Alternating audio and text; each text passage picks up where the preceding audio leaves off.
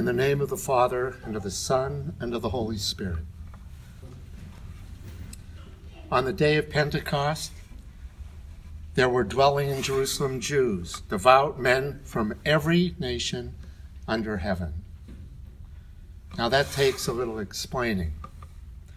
In the 8th and 6th centuries BC, the Assyrians and Babylonians conquered Israel and Judah and scattered the Jews throughout the Mediterranean world in what came to be known as the diaspora or dispersion.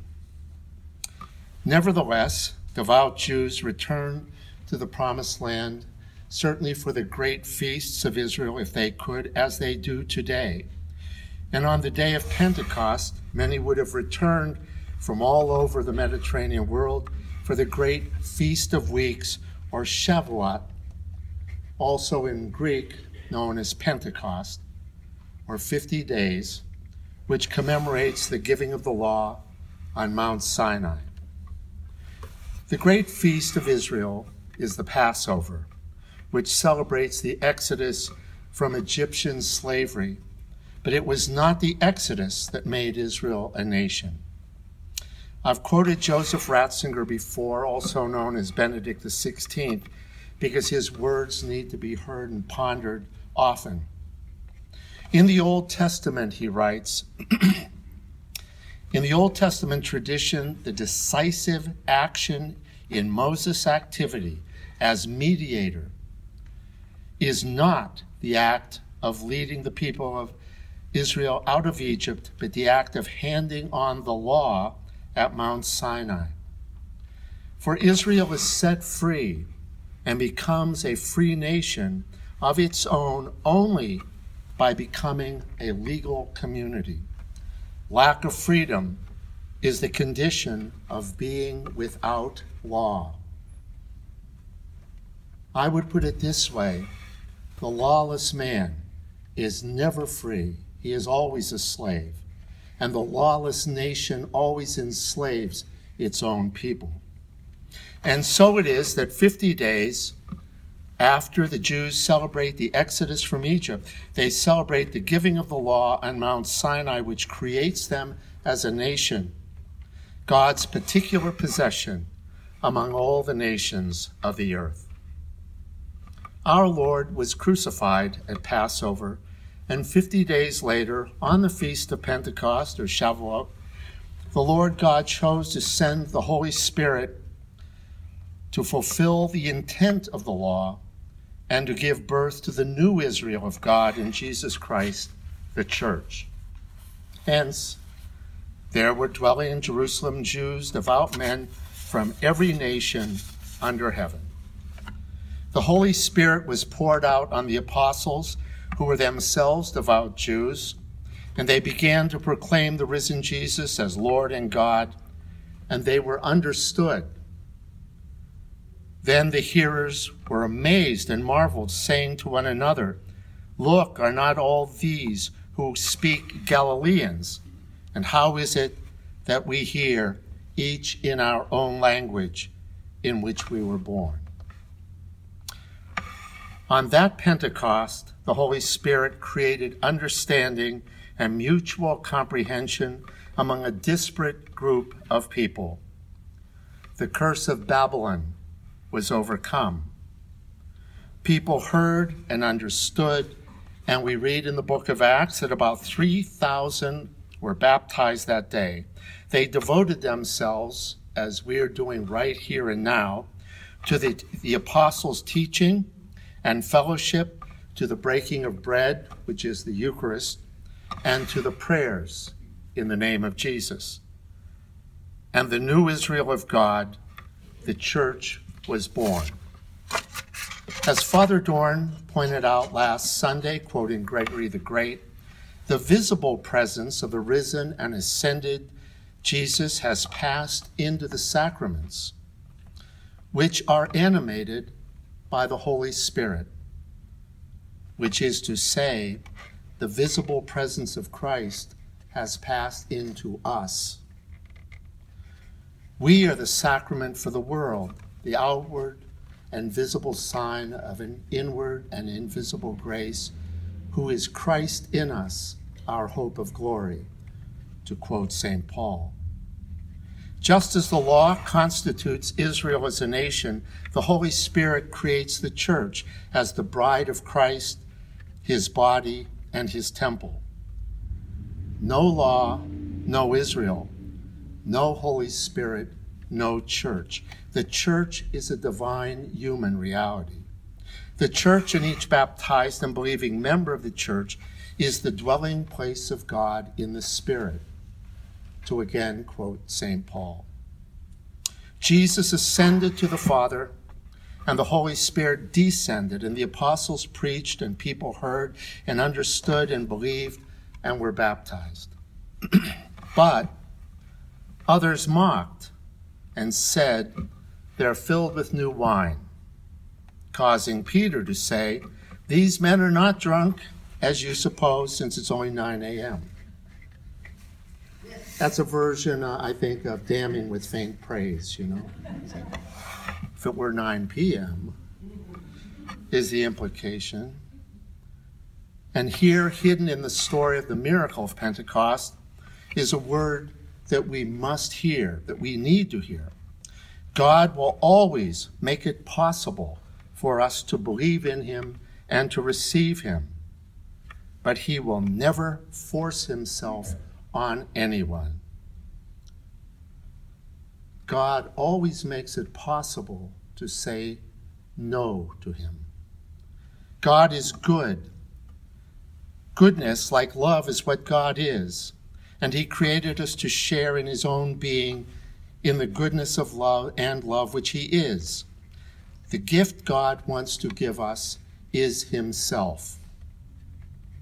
Therefore, he calls us to himself. He invites us to share in his life. "Come to me, all who labor and are heavy laden, and I will give you rest." That's a beautiful invitation. "Follow me," says the Lord. But everyone is free, like the rich young man in the Gospels, to say no, to turn away into the darkness. Some heard and believed, were baptized, and entered into life. Others said, "It's all nonsense. It's drunken gibberish." So it was then, and so it is now, and so it will be until the end of time. 2,000 years ago, the Holy Spirit descended, and the Holy Spirit continues to descend. Pentecost is today, yesterday, and tomorrow.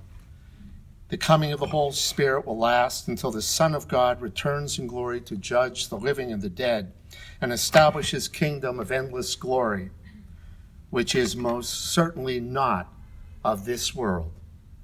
Every day, the Holy Spirit speaks through his chosen messengers in every language and dialect known to man, and every day some hear and believe and enter into life, and others turn away, saying, "It's all nonsense."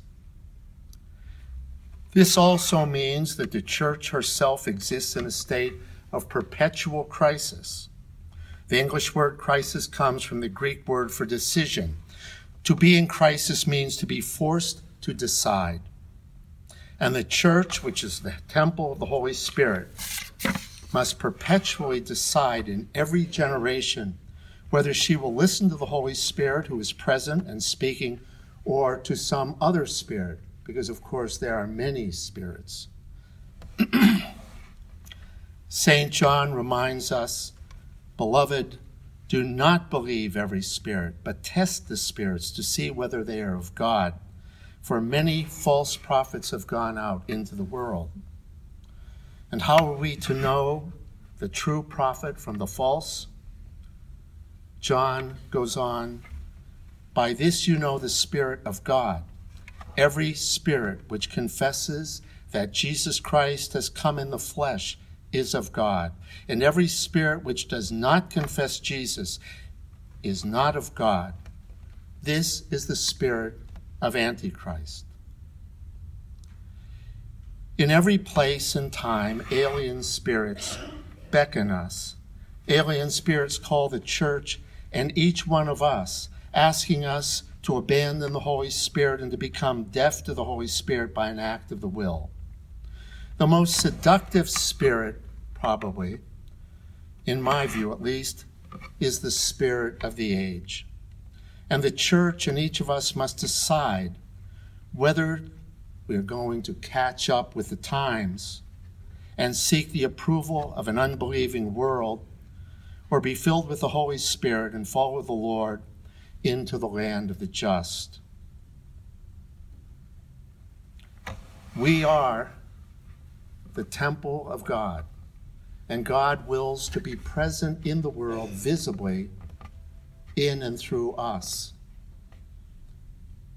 And we are told that over and over again in the Gospels and in the epistles of the New Testament and throughout the history of the church. But it's difficult to hear and it's difficult to grasp. It's much easier for me to believe that the bread of the Eucharist becomes the true body and blood of Christ than it is for me to believe that Jesus is dwelling in me through the power of the Holy Spirit and that I am the visible presence of Christ in the world as you are. Some time ago, I came across a figure, a very interesting woman, a Dutch Jewess named Etty Hillesum. She perished in 1943, the year of my birth, in the infamous death camp of Auschwitz. She was a Jew by birth. She had no real religious instruction in Judaism or in Christianity, but she read the Bible, both the Old Testament and the New Testament, over and over again, and she was studying Russian, and she read the great 19th century Russian authors. And through some mystical intuition, she grasped something of the mystery of the indwelling of God, which has always helped me to understand what Christ and the apostles are talking about when they speak of us being the temple of the Holy Spirit. And I want to share a prayer of hers with you. A prayer, by the way, set down on paper and offered to the Lord in the midst of all the turmoil of the Second World War and the terrible fate that awaited her and her family and all the Jews around her. And now her prayer. You cannot help us, but we must help you and defend your dwelling place inside us to the last. There are, it is true, some who even at this late stage are putting their vacuum cleaners and silver forks and spoons in safekeeping instead of guarding you, dear God. And there are those who put their bodies in safekeeping, but who are nothing more than a shelter for 1,000 fears and bitter feelings. And they say, I shan't let them get me into their clutches, but they forget that no one is in their clutches who is in your arms. I'm beginning to feel a little more peaceful, God, thanks to this conversation with you. I shall have many more conversations with you. You are sure to go through some lean times with me now and then, when my faith weakens a little. But believe me, I shall always labor for you and remain faithful to you, and I shall never drive you from my presence. Amen. That tells us something of what it means to be what we are called to be, temples of the Holy Spirit, the body of Christ. In the name of the Father, and of the Son, and of the Holy Spirit.